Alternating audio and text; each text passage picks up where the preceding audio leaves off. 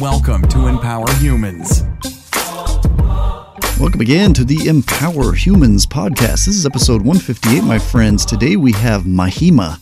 She just goes by Mahima, like, Madonna or Prince or, any of these others, there's a ton of power in that. She is from Zimbabwe.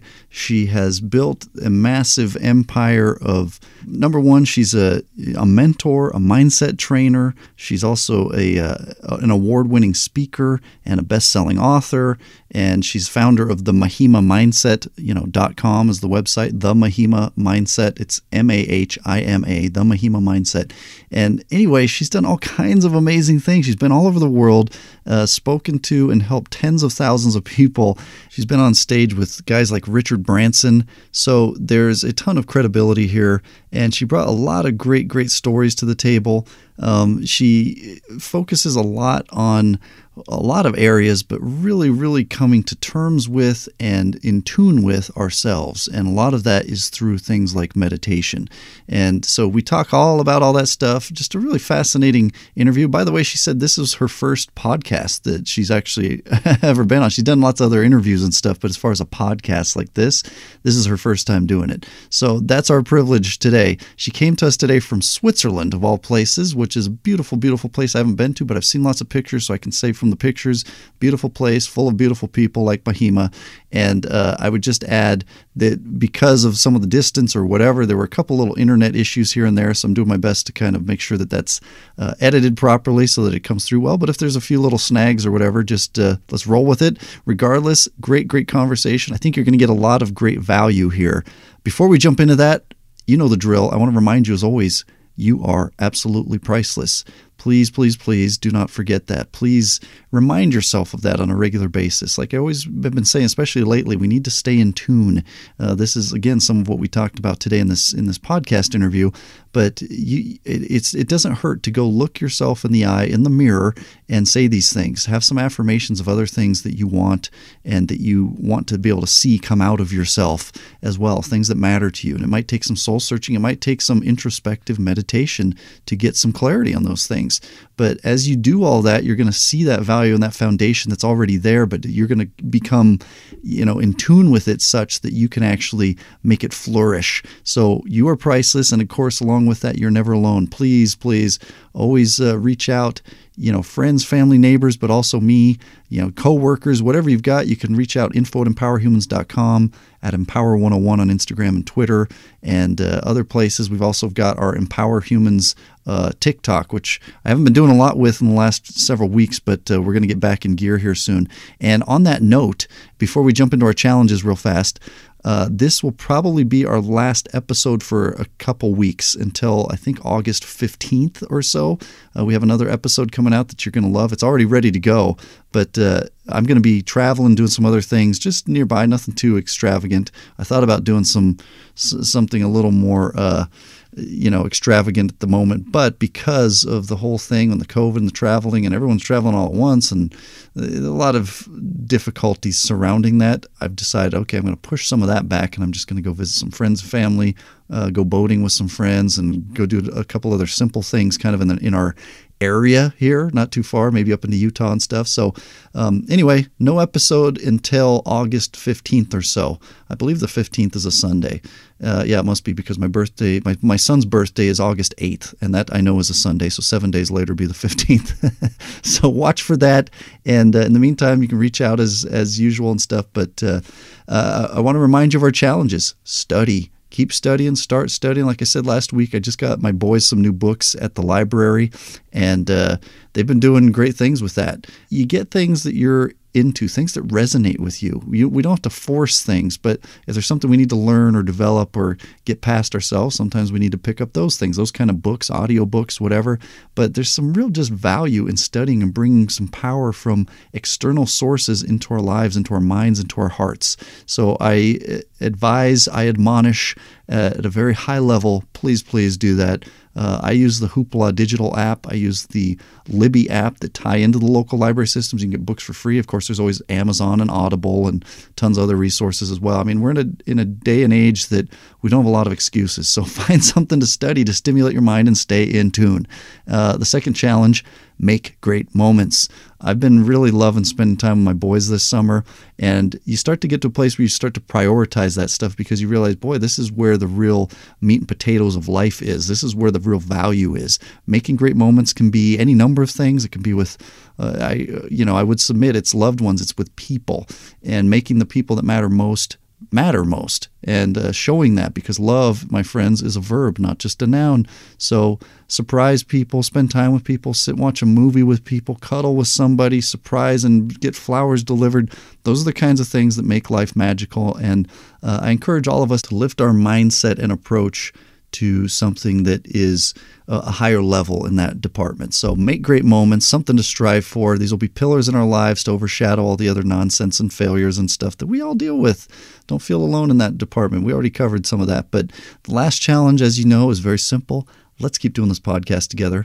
Even though we're going to be gone for a couple weeks, I want to encourage you to enjoy your time. Go back and listen to some of the old episodes in the meantime.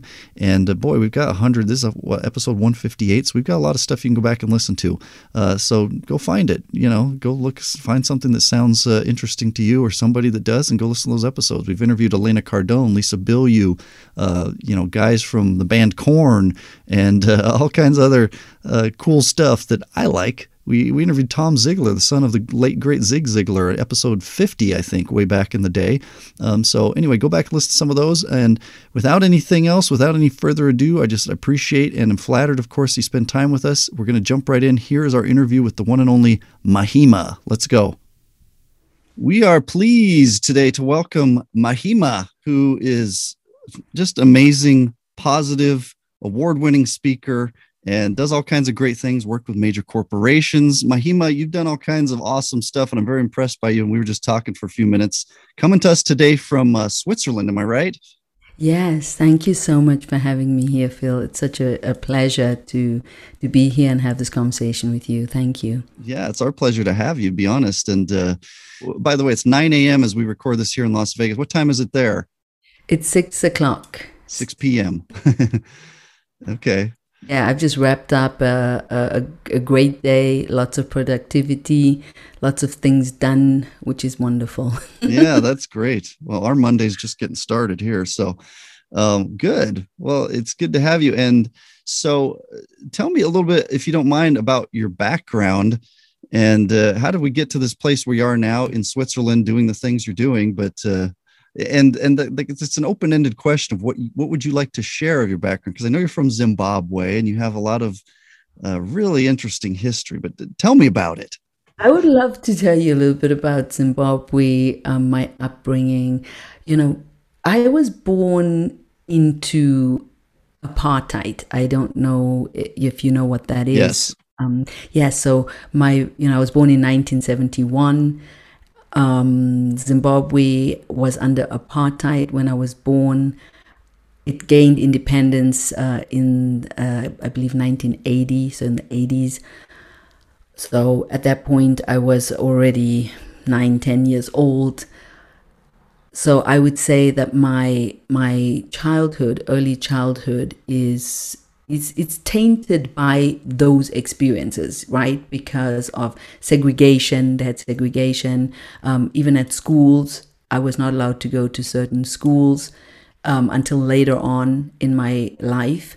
But from the age of 10 onwards, I could go to this special school that previously had been a whites-only school. Growing up, I stayed with my grandmother because my mother couldn't afford to keep my sister and I with her at home because she had to go to work and she wasn't earning enough money with what opportunities were out there for her. She actually worked as a nurse in a hospital. And so we needed to stay with my grandmother from the age of 5 until the age of 10. I actually lived with my grandmother and actually some of my other cousins because my mom's sisters had similar problems. And so the kids were sort of sent off to grandmother's house, right? And everyone put money into that pot for a nanny to be able to look after all of us during the daytime, and then we would go off to our segregated schools and sort of come home, Yes, yeah. and so just like want to paint just a little picture of some of the different types of things that I went through, right? And my grandmother, she was a bit of she was a quite an intense character, yeah, highly religious, very strict, very strict. We were physically and verbally abused from my grandmother, and of course she taught that to her daughters, because you do mostly until you've had some kind of transformation that what has been done to you kind of replicate that, unless it's not always the case, but often it is the case. If you learn certain ways of communicating, then you'll start to communicate in that same way, right? So my mom, my aunts, they used to beat the crap out of us. Oh, it's too bad. I heard that you've also had quite a challenging childhood, Phil. Am I correct? Yeah, and not so much in that way. It's just in my case, my family situation wasn't a very stable thing. I mean, my parents divorced when I was very young, and I was, probably almost 5 when they separated. And then my mom remarried, moved away. This was in Albuquerque, New Mexico, here in the United States, and she moved to Las Vegas of all places. And but then we didn't see her much, and so it was different. And then it was all boys. I'm the youngest of 3 boys, and you know how boys can be. So in that sense, there's some abuse that goes on amongst boys, but there was nothing. I mean, it's apples to oranges a little bit. Plus, you're in Zimbabwe, in arguably probably more difficult situation overall, both economically and in your environment and all these things. But yeah, it wasn't easy. I mean, that's in a nutshell. But I still had access to some resources. My dad, God bless him, but he was always broke and stuff, especially in those early years after the divorce. And, but yeah, and I do say this, and I could say it with some authority because I live in the United States. Some of what we think are problems here are, yes, valid problems, but we don't know the poverty and the problems that exist sometimes in other places. It's just some of that doesn't, and it's not to make light of some of what goes on here, because it is very, very serious. But you could be homeless and have a smartphone here in the United States, that kind of thing. And I'm not, that doesn't mean most homeless people do, but you more probably homeless people here would than maybe in a place like Zimbabwe.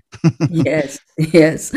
So yeah, I would say that we were in the middle road, like middle class, even though, what I told you about my mom, that was kind of a lot of what the middle class for Black people looked like in Zimbabwe, right? Yeah. Now, my grandfather, he was born in a hut in Africa. Wow. Yeah, without running water, without electricity, cooking in the fire on inside of the hut on the floor. And I remember us having to go to my grandfather, in fact, my great-grandmother's home, when we were, when I was 12, and we were like these urban kids, right? Yeah. And we hated going there, my sister, me, and all my cousins, because we had to sleep on the floor. There was no toilet. The toilet was like literally a hole in the ground, which was just awful. There was no shower.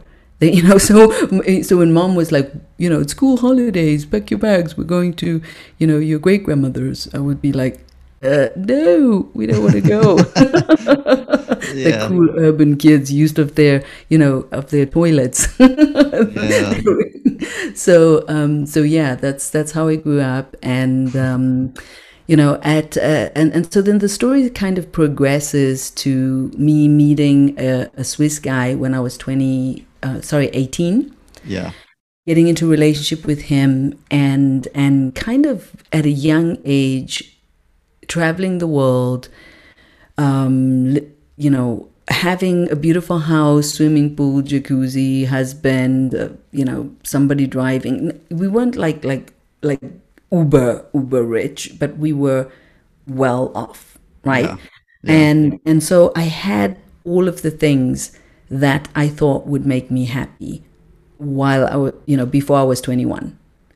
And none of it made me happy at all. I felt miserable. I felt miserable because that's usually what we feel when we haven't learned that external things are not what's going to give us happiness, right? So we all often we're living in the delusion that if we would just get that thing, life is going to be so much better and we're going to be so much happier, right?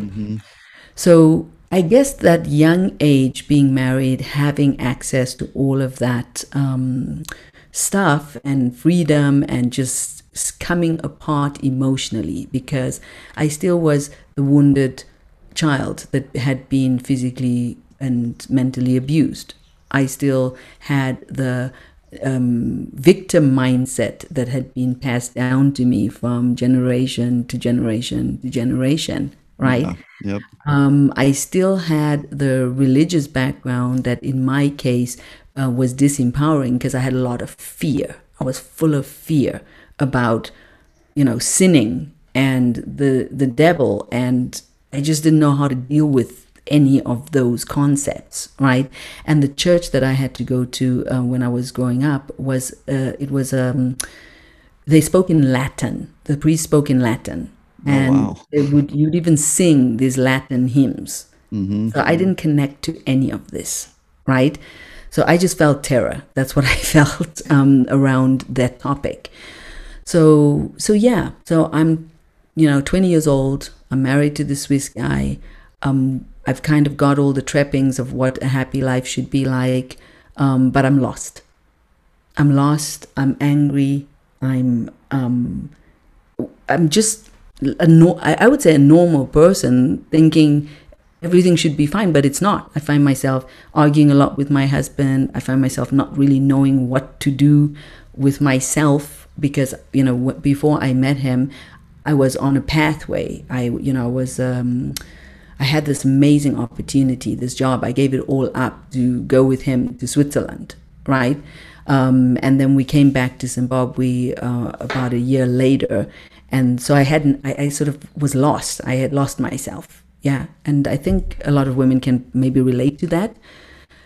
Getting involved in relationships and losing yourself. And then you sort of wake up and you're like, well, what happened to my career and my way and what I was getting up to, right?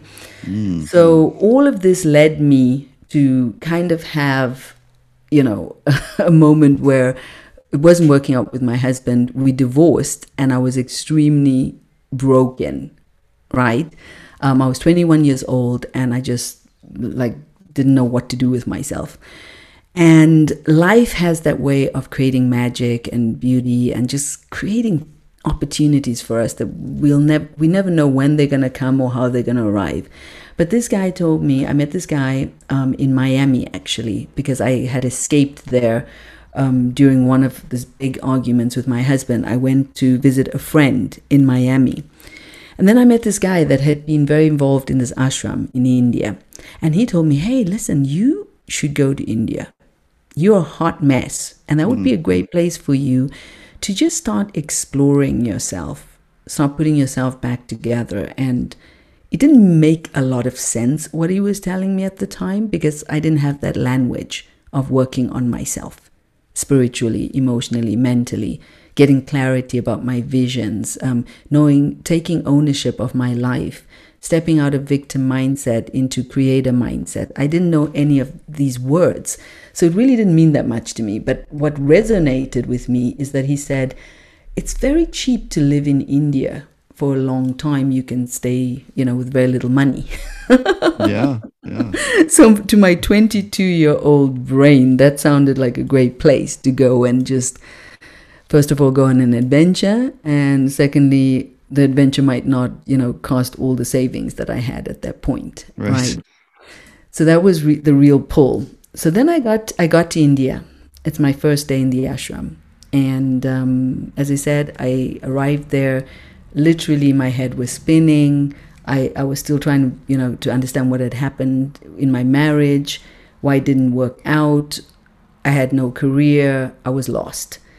And in my first ever meditation, I had an awakening. That's the best way I can describe it. And I completely went into a state of peace, calm and serenity that I'd never experienced in my whole adult life consciously. Yeah. And this is after 2 hours in this meditation which happened in this hall full of like 1,000 people. It's a marble floor. They have this big tent. There's all of these people from all over the world gathered under this tent. Everyone's wearing white. It's kind of like this thing that they do in the evening. Actually, you needed to either have a maroon robe or a white robe, right? So everyone is in these white robes. I'm thinking, where am I? Full of judgments as I enter this place, fully skeptical, looking at all these people, what's going on here? This place is weird. That's what I'm thinking, right? Yeah. Until I, it just happened. I just sat there. I didn't know how to meditate. I looked around. I saw people closing their eyes. I closed my eyes as well. And as I sat there listening and not even knowing what I'm doing, I literally just felt like the teacher was speaking to me. And everything he said made sense, and it was beautiful. And I just became more and more peaceful and quiet. And that was it. I was hooked. I was hooked onto meditation. I was hooked onto transformation. I immediately started meditating for hours and hours every day. Immediately. Oh. Yeah. So, well, by the way, and I don't mean to cut in here. I just, that first of all, that's an amazing set of stories, because there's some chapters that you kind of transition and stuff too. Since you're on the meditation topic, I'm curious, because I've talked to people in the past. I've even listened to books and podcasts where there's even some folks here in the Western world.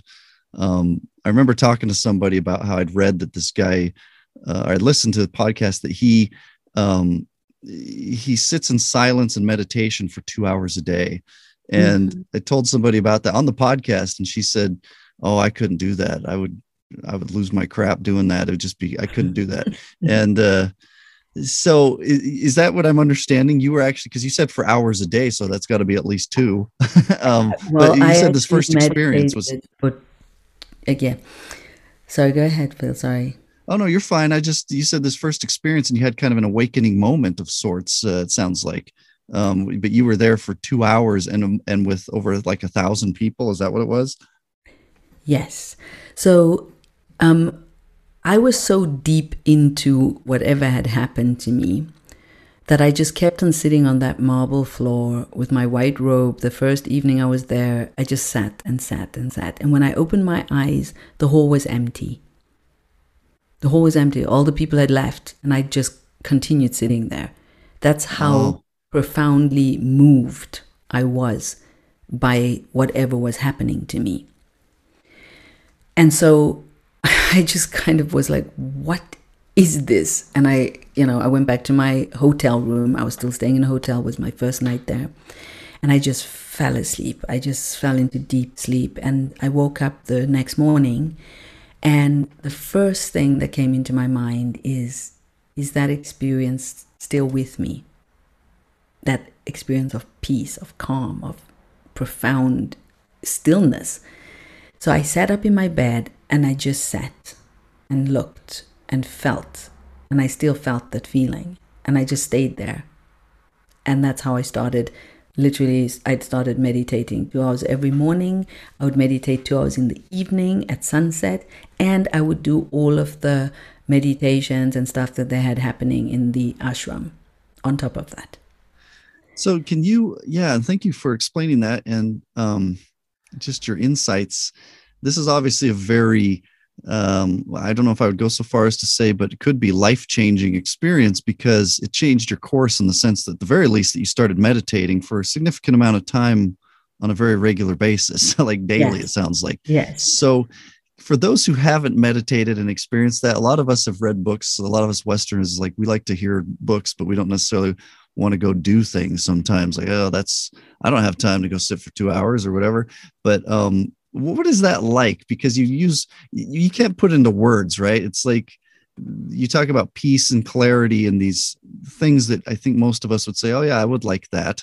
Is there any other ways we can describe what you experienced with that, or what you continue to experience through meditation, especially for those who haven't done it? I would say it is returning back to your authentic self. It is coming back home. Okay. It is being comfortable in your own skin with who you are right now and whatever is happening in your life right now. Yeah, that's beautiful. And that's, boy, I can't tell you enough. Like, all of us, myself included, I'll just speak for me, but I will say, I think most people I know, sorry if you're listening, but I think most of us can benefit from that, because we get lost in what we call, especially folks in that part of the world, call the ego and ourselves. And I actually went to a counselor, I don't know, a few years ago, and he was really into this kind of meditation, mindfulness approach to therapy as well. But one of the things he said, he shared something that he had read, which was that the one you seek is the one seeking. And I was like, wow, that's very deep. Like, what you're seeking out there in the world is actually, you're seeking yourself, and you're not going to find out there. You have to go into yourself to find it. Absolutely. Yes. Well, any other insights on the meditation topic, and how did that pivot to, the next phase of your life? Yes. So the reason I did this for so long, and I spent 5 years on that trip, by the way, Phil, right? On the, let's call it the meditation deep dive. Yes. Okay. Was a 5-year journey of self-mastery. Yeah. So from the age of 22 years old, and add 5 years to that. So I felt like I was finding my purpose when I found meditation and personal growth. I felt like I was finding, like, maybe how somebody feels like when they find something that they're good at and that they love, like playing tennis or music, or some kind of a gift where you have a gift. This is a talent. It lights up your soul. You can be busy with it all day long. Imagine a school system that would allow people to focus on their strengths, to focus on what they're good at, to focus on what they just naturally good at. Yeah. Now, being naturally good at something doesn't mean that you're a master at that thing. That is, mastery comes through practice and repetition, right? So meditation was a doorway into my future. Yes. It was an opportunity for me, and this is what I teach people. Find out what you're good at. Find out what you love, and dedicate yourself to that.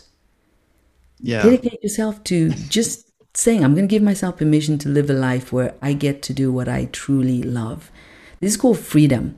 And that's what I discovered when I was in India. I discovered freedom. I don't need to live in the box that the society has told me. This is the box from where you come from, your education background, your emotional development background, all of the usual things that should define my future, Phil, didn't, because of this one turn that I made. I found something I loved, and I followed it with all of my heart. And this decision to follow this pathway, of course, led me to riches financially, to amazing people, to do incredible things. It led me to so much beauty. That doesn't mean you bypass the natural, pain and challenges of life, right? Yeah. Because we're living in a world that has, it has shadow, or let's say darkness, in order for light to be known, right? It has, let's say, hot and cold. It has opposites. It has two sides of the same coin. If you didn't know what sadness was, you wouldn't know happiness. Happiness wouldn't mean anything, right? So it's needed. These opposites are needed to be able to make sense of this world, right? So happiness wouldn't be anything if sadness wasn't there. Yeah. So we're living in this complex reality where sort of darkness is needed for light to be known, and happiness is needed for, for sadness to be known. So In India, I did this whole deep dive into understanding human consciousness and understanding how to interact in a world in a different way than I'd been taught in my upbringing, through my culture, through my religion, and through my education. I literally redesigned. I would say I took myself apart and put myself together again as a more impactful human. Yeah. Well, by the way, I think that's a great place. It certainly isn't a pleasant experience as you go through it. I don't think for some people, I can't speak for you, but sometimes people hit what we call a rock bottom in English. It's like, and sometimes you have to tear things down completely in order to rebuild them with a more solid foundation and, more the way that it's going to be of most benefit both to the individual, if we're talking about ourselves, and those around them. So as hard as that process may be, sometimes it's an essential part of life, isn't it? Absolutely. Absolutely. So young Mahima decided I'm going to be an entrepreneur. That's what I'm going to do. I decided this after let's say about half a year in India. Mm-hmm. I was like, I'm not going back to Zimbabwe to get a job and follow what my society is telling me. I am going to figure out how to be an entrepreneur because freedom is my highest value. I need to figure this out. I need to figure out how to be free. Yeah. Free from and do what I want to do with my time. So that's what I did. I started just listening to my heart. I started following my impulses, my intuition. I started, carving out a new pathway. Everyone in my family thought I was mad. They thought India made me mad. They were like, oh my God, she's gone mad. But over the years, I've gone from mad to genius. Yeah, look at you. Yeah. Well, it's so... But that might happen to some people, so if anyone's here listening on the call today, if you're trying to do something that, you might not get approval from those closest to you. They might not understand what's going on, right? But it doesn't mean it's wrong, right? Mm-hmm. You just have to keep listening to your heart. And that heart might tell you to do things that no one else understands at that time, right? Like nobody could understand it. They kept on saying, why are you using all of your savings, being on this trip? You should be back home, getting a job and investing, that money into a house, into a property or do something, right? And I was like, I'm making the best investment in the world, which is into my sanity. Okay, so I think this is like the best investment you can make is to meet amazing people that help you transform and change your life if that's what you want to do, right? Which is certainly what I wanted to do. I wanted to have an extraordinary life. And my teachers were telling me it's possible. It's possible to live creating outside of the box that you were born in. Mm-hmm. And that fascinated me. So I wanted to know more. And so all of my self-study was knowing that I was going to teach this because I knew from the beginning when I started that I was born to do something with personal growth work. I just knew it. After that first awakening, meditation and everything that happened after that, I just knew this is going to be my life. I didn't know how it was going to be my life. I didn't know the how, but I knew the what. Yeah. Because I believe that when you find your gift, there's just a magical feeling inside of you where you just know, I want to do more of this. Even if people didn't pay me, I would still do this. Yeah, but of course you want to be paid as well, and make a good living and create a safe and beautiful life for yourself. So it's not about doing something without getting the let's say the rewards of creating a life that you love, depending on what that is for you.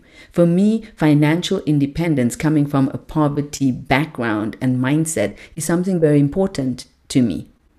Yeah. Right? And being able to do that with your passion, that's even more extraordinary. And so that's literally what I help people to figure out, right? How can you get out of the box that you feel trapped in, if you do feel like you're trapped in a box, right? That your past keeps on defining your future and you just keep coming up against the same problems. How do you get out of that? The key is internal transformation. You change the story running inside, and then you change the pattern, you change what you're creating externally, right? Yeah. Well, what's interesting about what you're telling me too is it's you having come to terms with your true self and your talent and, you know, your voice, if you will, obviously. And so doing that, a lot of, you know, people talk about, there's this expression about don't die with the music still in you, whether you're a musician or composer or whatever that quote unquote music is for somebody. I know you talk about something about unleashing your strength, which I like that terminology because sometimes we keep things leashed inside us where it's like, I can't let this out. I got to go work at this or that job. And that's not to disparage anybody who's on that path, but there might be more to what you can offer the world and find satisfaction for yourself, right? By first coming into tune with it. And then it sounds like there's a leap of faith element of this because you had to go against what everyone was telling you to go take this leap of faith, as we say, to pursue entrepreneurship and helping people the way that you do now. Do you want to talk about that particular aspect of it, of, you know, finding that empowerment, that freedom? And I really honor that, you know, that you're using the word freedom. I mean, because I talk a lot about that. Everything we do is either empowering or disempowering us, you know, freeing or imprisoning us. And so we have to really self-assess on a regular basis to make course corrections as to what that means. But what is that leap of faith like? I mean, it sounds like you had a strong conviction to sustain you through that leap of faith. Was it a difficult journey? Absolutely. I mean, okay, it's actually yes and no is the answer to that. Was it difficult? And I'll explain why. Okay. It wasn't difficult because the gift that I got from my time spent in India was that I learned how to be present in the here and now and how to truly enjoy each moment as it's unfolding in front of me. Yeah. I really gave myself that gift of understanding that who we are is more important than what we have and what we're doing. Who we are inside, like when you enter into a space, what that space becomes because you're there, how you feel inside of yourself and how you feel inside of the world. This is the most important thing. And then everything else on top of that is a bonus. Yeah. So I was coming from that place, Phil, with all of these hours and hours of meditation, you know, and then I'd go away. I'd be in India, like the first trip I was in India was for 18 months. And then I went back home and I wanted to test drive how I would feel when I'd be in a normal environment, not in the ashram, not surrounded by all of these amazing people who would, you know, do all these incredible things all day with you. It was just like such a great place for, you know, learning and growing and expanding. You were in like a hub of creativity and it was amazing. So I wanted to go back because I always knew that for me it's important to be true to those teachings by living it in my everyday life. So, you know, let's say after 18 months, I'd go back to Zimbabwe and I'd stay there for 3-4 months and I'd feel really amazing, even though there was nobody that even understood what was going on with me there. I felt so encouraged because I was able to maintain that presence inside of myself. My parents and all my friends, although they thought I was mad in one way, they absolutely loved my transformation. They loved my transformation. We would laugh so much together, and I literally rose the frequency of everybody I met because I was so deeply immersed in this understanding that there's nothing existing outside of this moment. Nothing. We fabricate it in our mind by, you know, like remembering the past. So we think, you know, we still have those feelings. Some of them are good feelings. Some of them are hurt feelings. So, you know, we spend a lot of time in the past. We spend a lot of time in the future worrying about what could happen, what may happen, you know, being fearful of, you know, of our future. But learning how to be in the presence of the now, that was the gift that I gave to myself in all of that time that I spent mainly being in India.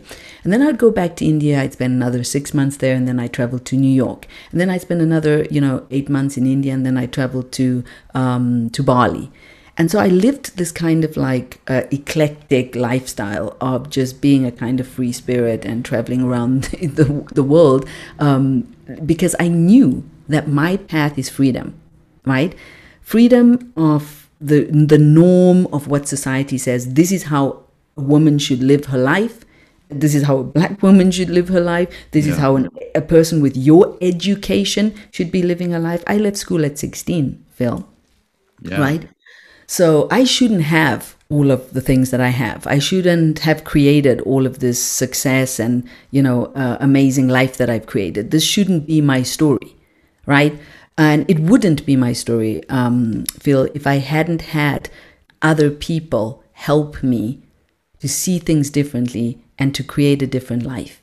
So I really believe in the power of associating yourself with people that are further than you on a path that interests you, right?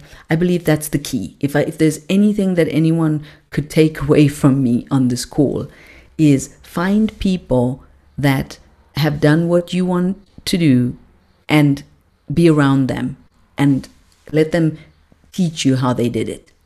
Let them show you how they did it. Let them share with you the wisdom that they have that can help you to raise up, right? So I've been that person. I've been willing to learn. I'm a learner. I love growing, and I love having people support me to continue untapping the brilliance that I feel is inside of me and not just me, all the people that I meet. Right? We have so much more inside of us that we haven't been introduced to, because unfortunately we have a school system that puts people into a mental state as opposed to an emotional state of experiencing life, right? So, that education, that inner education, if you could find a way to do that work, you'd be amazed at how much transformation you can achieve in your life. And that's what your podcast is all about, right? Empowering humans, digging into how can we be better, right? Well, and I think there's a ton of value in everything you just said, because I think it's very universal in the sense that we're all here, regardless of the differences and, whatever that might be, religious and whatnot. Whatever's right or wrong is what it is, but we are who we are. And it's so important to get to know that, to really, come to terms with that. And so, not to pivot too much, but having talked a little bit about your journey, how, for anyone listening and myself included, how does somebody kind of really begin that journey, that inner peace, self-reflection place, and then find this mission and higher purpose in life? I know you used a term earlier about something that lights up your soul. How do people do that? I mean, I guess you kind of alluded to it with the whole meditation topic, but do you have any more advice or tips? Or obviously you help a lot of people with these things around the world. What are your thoughts in people starting that journey? Okay, so I think that it's important to know, if you're listening to this right now, it's because there's something inside of you that's looking for an answer of some kind, or else you wouldn't be here right now listening to this.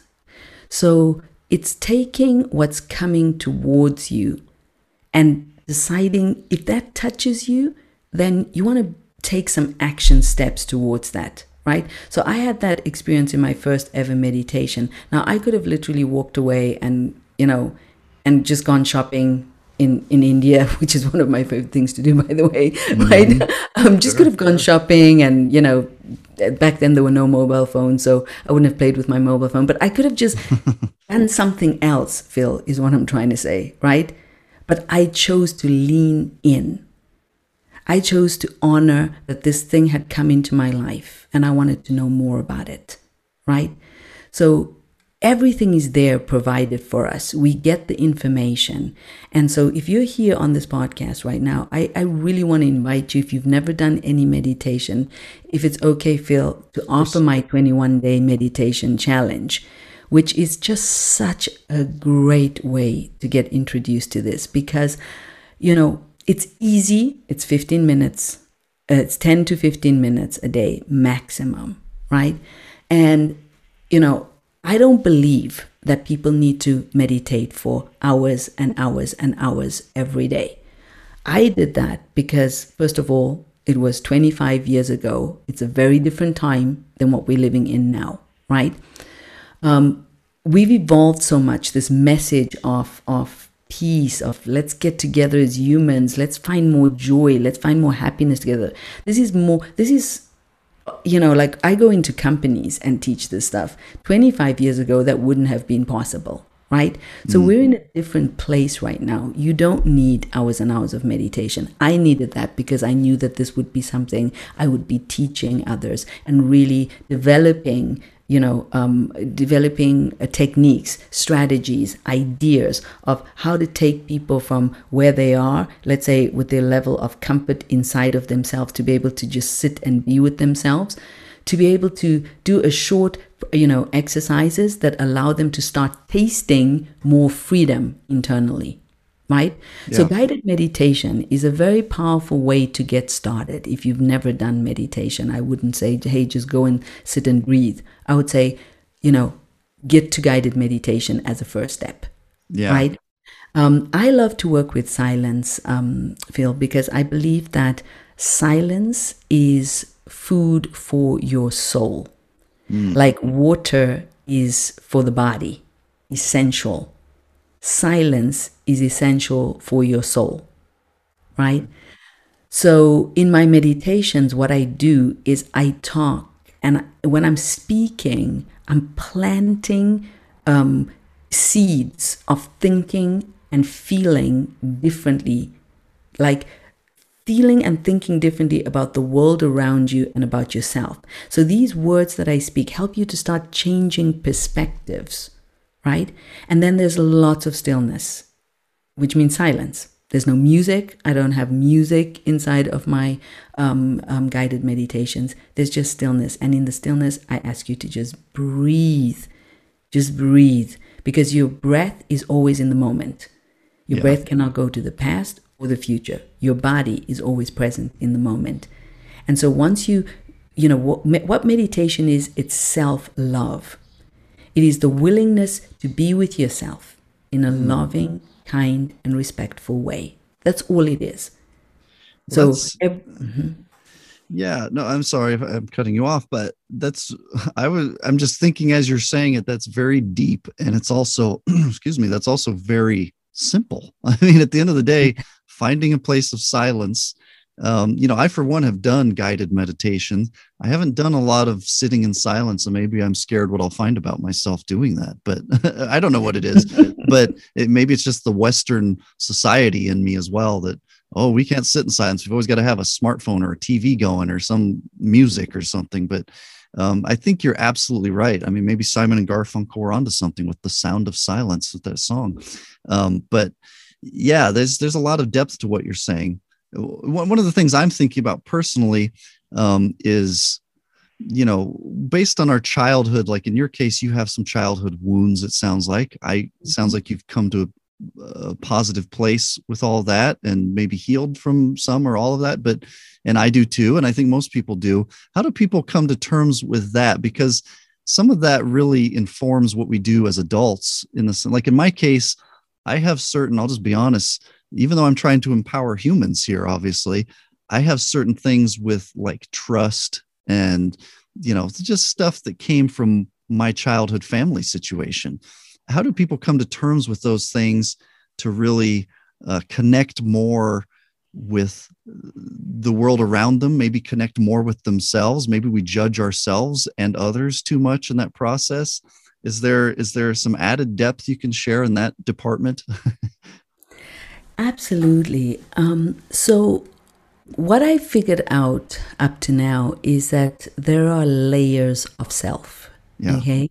We're not one dimensional like the world would like us to think, right? So most people, if you ask, who are you? They'll say, I'm Mahima. I'm 50 years old. I'm a personal growth mentor. And I live in Switzerland, right? Yeah. So that is what I call the surface level of self. Okay. And there's a deeper level of self. And in the deeper level of self, your pure being, your pure essence, your pure awareness. Okay? So I want you to think of it like this. Like there's the body, and the body, the story all belongs to the body. We're going deep here now. I know we are. Okay, for those of you, just bear with me for a second, right? Sure, so your body is a container for something. And at one point, that something, let's call it soul, leaves the body, right? But the body is the one that had all of the story. You know, my name belongs to this body, right? It's a label for me, Mahima, right? But in the true essence, I'm not my body, because my body can be gone any second, right? So once you start understanding that there is more to you than your body, name, story, right? That's when you start to be able to create some distance between your body, your name, your story, and actually be in a deeper dimension of self. And in this deeper dimension of self, you can experience freedom, peace, safety, trust, wholeness, complete. You do this work in terms of starting to become more still. Yes. And in the stillness, what you find is that when you're truly connected to yourself, and think about this as different layers, what I said before, when you're truly connected to yourself, what happens is you feel safe, you feel trust, you feel whole and complete, you feel peaceful, you feel freedom, you feel that there is that everything is perfect as it is right now. This is called being. It's a state of being.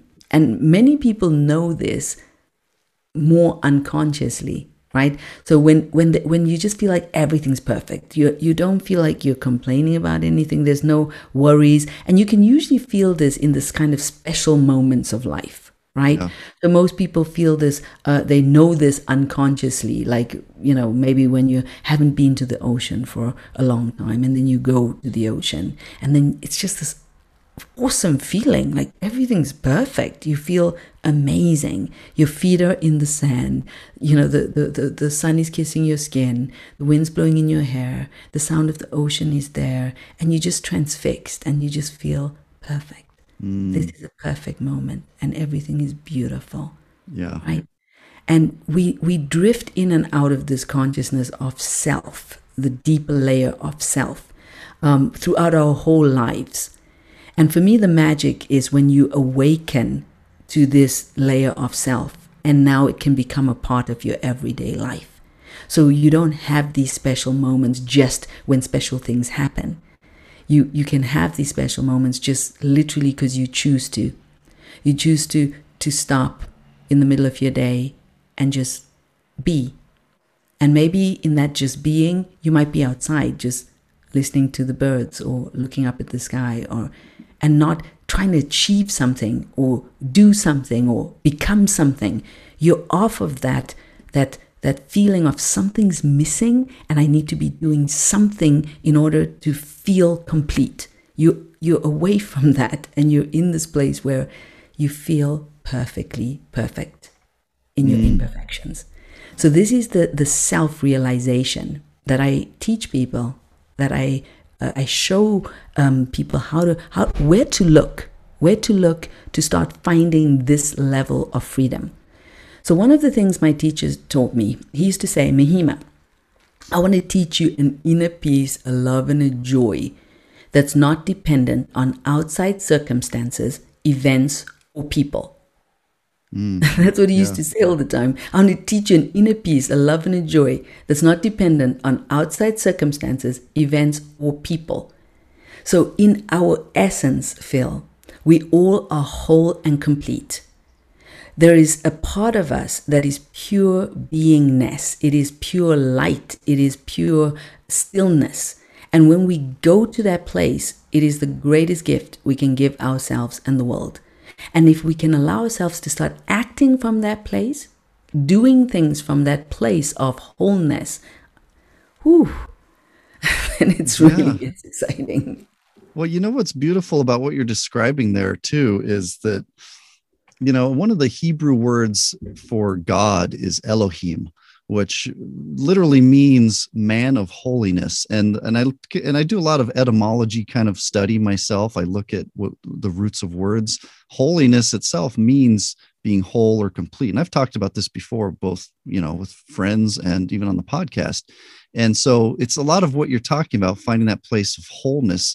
And we've talked about the word for joy in Hebrew also means alignment. And more specifically, it goes deeper to say alignment with God, who by all accounts is whole and complete by these words that we use. I think a lot of these words can be very instructive for us.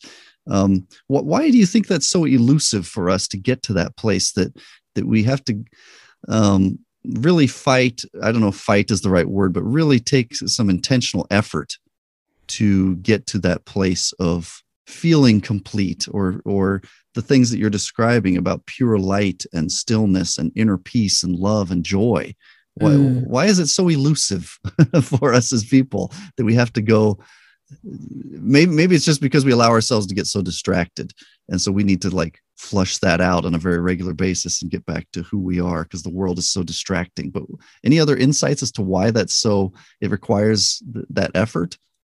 I would say because of our school system is one thing, right? It trains you to be a thinker instead of to be in this whole and completeness. School is all about what you need to focus on learning all of this stuff in order to become better. It's not, hey, you're okay. You're perfect as you are.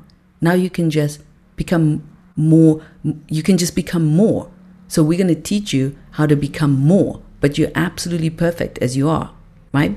So we don't have that system. It's something's wrong with you. You don't know maths. You don't know 1 + 1. Like some people are really good at maths and others are not, you know, and you're bad at maths. And so you suffer. I mean, I know parents that come, you know, to the workshops that I do and the trainings that I do. And they're like, you know, like help us. Our kids are suffering. They like, my kid is not good at maths.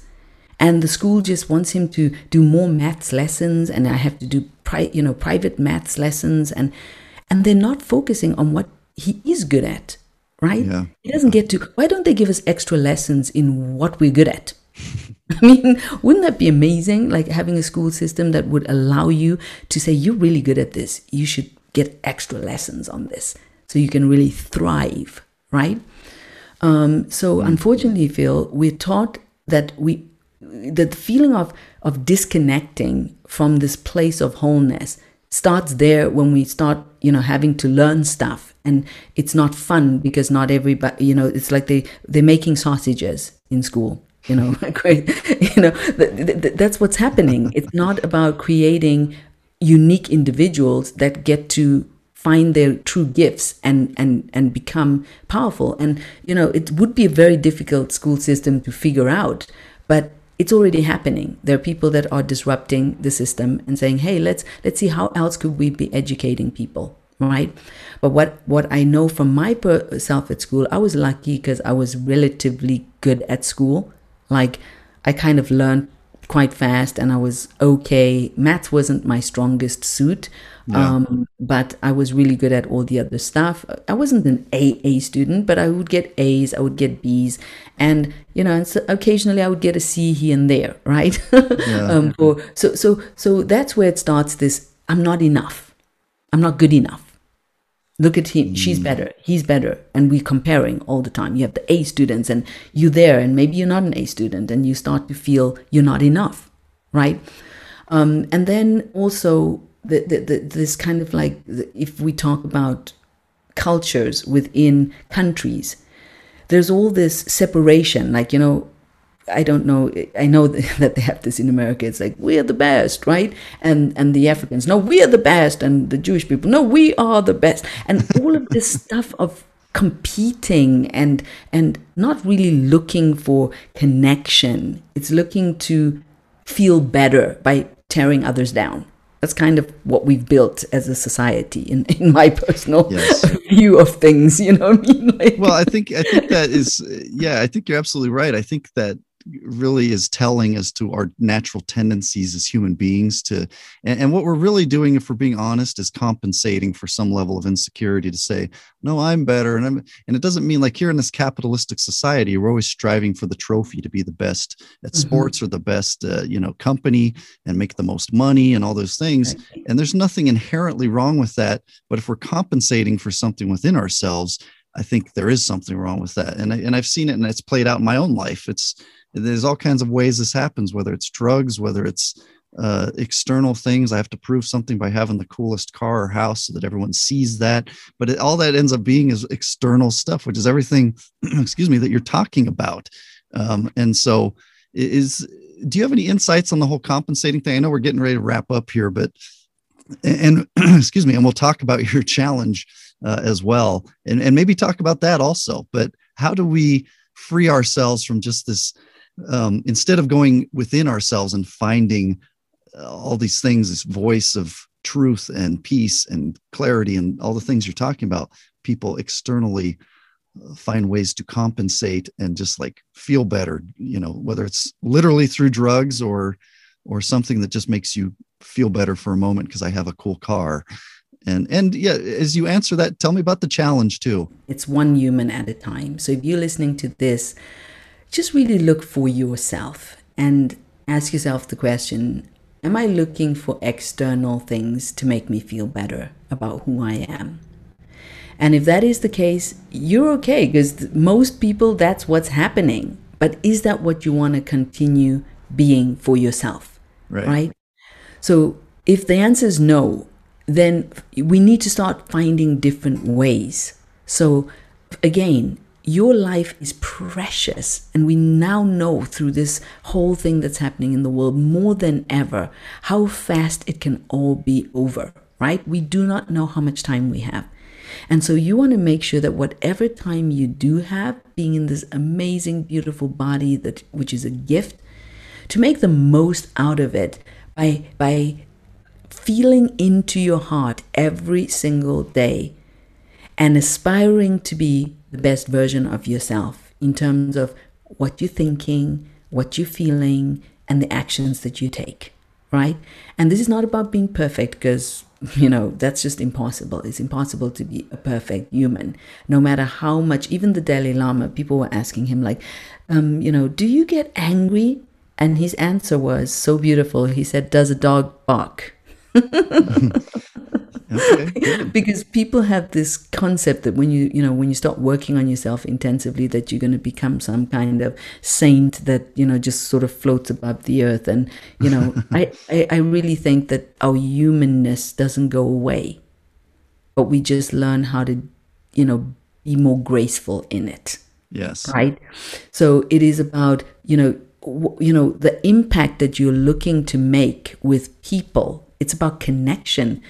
Your life is not about how much money is in your bank account. If you're miserable, it doesn't matter. And we've seen this over and over. We've seen evidence of this, right? We've seen successful people with everything you could imagine, and they're miserable, as you said, compensating with drugs, with alcohol, right? Michael Jackson, Whitney Houston, so many people you could name, right? That and so we know that that's not what's going to give us happiness, and yet we still look for fulfillment in that. So if you're listening to this, just make a decision. Just make a decision that you want to do things differently, and and it's about working on yourself as an individual. Now, I don't believe that working on yourself needs to be some hard, long journey. I came from a place of joy. My first meditation was pure joy and bliss. When I sat for 2 hours in the morning and 2 hours in the evening, it was because I was blissed out, Phil. That's why I did it. It was like, like I felt so great that, and that's what I teach people. They come into our workshops and they feel amazing. They're like, this is so easy. I'm like, yes, because it's who you are. I'm not teaching you something new. I'm just saying, acknowledge yourself. Acknowledge the truth that's already inside of you. And now give space to this every single day, right? So snap out of that I'll be happy when I get this. I'll be happy when I get that next education. I'll be happy when I meet my man and I have my kids, and I'll be happy when I have the house on the lake. None of that's going to give you the satisfaction you're looking for. What you're really looking for is to be peaceful and graceful now, here, today. And so and that's a choice. We're only ever making two choices in life, is to lean into our pain or to lean into our self, our truth, our relaxation, our bliss, right? So find people like myself, like Phil, because you're here listening to this, that are looking to empower themselves, and then start listening to them, start following their podcast, start listening to their, if they've touched your heart, go after it. I love in your philosophy, you say, Phil, you say, get hungry and stay hungry, right? I am hungry for transformation of myself, right? Continue to evolve so that when I walk into a space, I know that I can elevate that space with my heart, with my ideas, with my voice, with who I am, right? But I need to work on that to be that kind of person, right? You say free yourself, work on, understanding what limiting beliefs are holding you back, right? Like it's hard to meditate. Meditation is self-love. That's all it is. Find someone who says it's easy, like me, and I'll show you how easy it is. It's super easy. Get my 21-day meditation challenge and see how easy it is. People love it. They're like, I'm blown away. I can't believe meditation is so easy. I thought it was hard, right? And also, if you like more of this stuff, please join my challenge. It's starting on the 26th of July.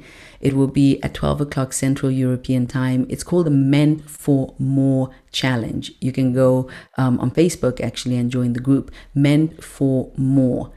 And I can also share the link so you can register for the event with Phil, and maybe he'll post it with this video. So you just click on the link and register. It's a 1-week journey. We'll be meeting Monday, Tuesday, Wednesday, Thursday through to Friday, and we'll meet for 90 minutes. And I want to just share strategies and techniques that help people figure out how to be playing a bigger game in this world. That's what makes us reach when we're playing a bigger game. Now, it's not about, I'm not happy with my life right now, and so I'm miserable and I want to play a bigger game. Like, that's not what I'm talking about. You can still be peaceful, powerful, and present in the here and now, feel whole and complete, but say, I want to make sure that every step that I'm taking is on the right path, that I'm really following my true heart and my true calling, and that I'm not wasting a whole bunch of time doing stuff that doesn't really bring me towards what I truly want to create in my life. Yeah. That's it. That's what the challenge is going to be about. Just really looking to see, are you truly aligned with your bigger vision and purpose in this world? Yeah. Beautiful. And it's nice that you kind of close that with the word aligned, because again, that's one of the things I learned. Someone taught me the word joy means alignment in Hebrew and in other ways. And so let's align with ourselves and find that more meaningful, lasting joy and satisfaction and clarity. And so again, it's the Meant for More Challenge. And your website is the mahimamindset.com, right? And Mahima is Mahima, the mahimamindset.com. And also you had the meditation challenge. How can people get on one or both of these challenges? Is it all right there on the website? On the website, you won't find the link to the challenge, but you will find the 21-day meditation challenge. It's right there on the front page. It will say, put in your information, just email a name, and then we'll email you the 21-day access to the challenge. And then you can get started. And so that's pretty easy. So go to the mahimamindset.com and get your copy of the 21-day meditation challenge. Get yourself registered, and then they'll give you access to the challenge. And the other one, the Meant for More, Play a Bigger Game, you could go to the to Facebook and actually just search for Meant for More Challenge, Play a Bigger Game. And you'll find the Facebook group, you'll ask to join it, and, we'll get you hooked up. Or else there's possibly the possibility with this to share a link as well, where you could just maybe where the podcast is. I don't know how you do that, Phil, but if that's not possible, then this way that I said would be the best way. Okay, good. Yeah, well, send me all that and we'll make sure it's in the show notes somehow as well. And, okay, cool. And then that way everything will be covered. Well, Mahima, I can't thank you enough for everything and for joining us from the other side of the world, almost from Switzerland. And despite a couple little internet issues, it's beautiful that we can even communicate like this, across the world, essentially for free these days. And so we should all just be grateful that we live at a time that we can do this. And I'm very grateful for all your insights. And so everybody jump on that challenge, go to the mahimamindset.com and also get on the meditation challenge. And we'll have links for everything that we can in the show notes. And until next time, of course, for our audience, we're grateful and very flattered as usual that you spend time with us. And until next time, empower yourself, empower the world around you. Thank you. Thanks so much for listening to Empower Humans. If you enjoyed the show, please rate and review this podcast. For more great content and to stay up to date, visit empowerhumans.com. We'll catch you next time.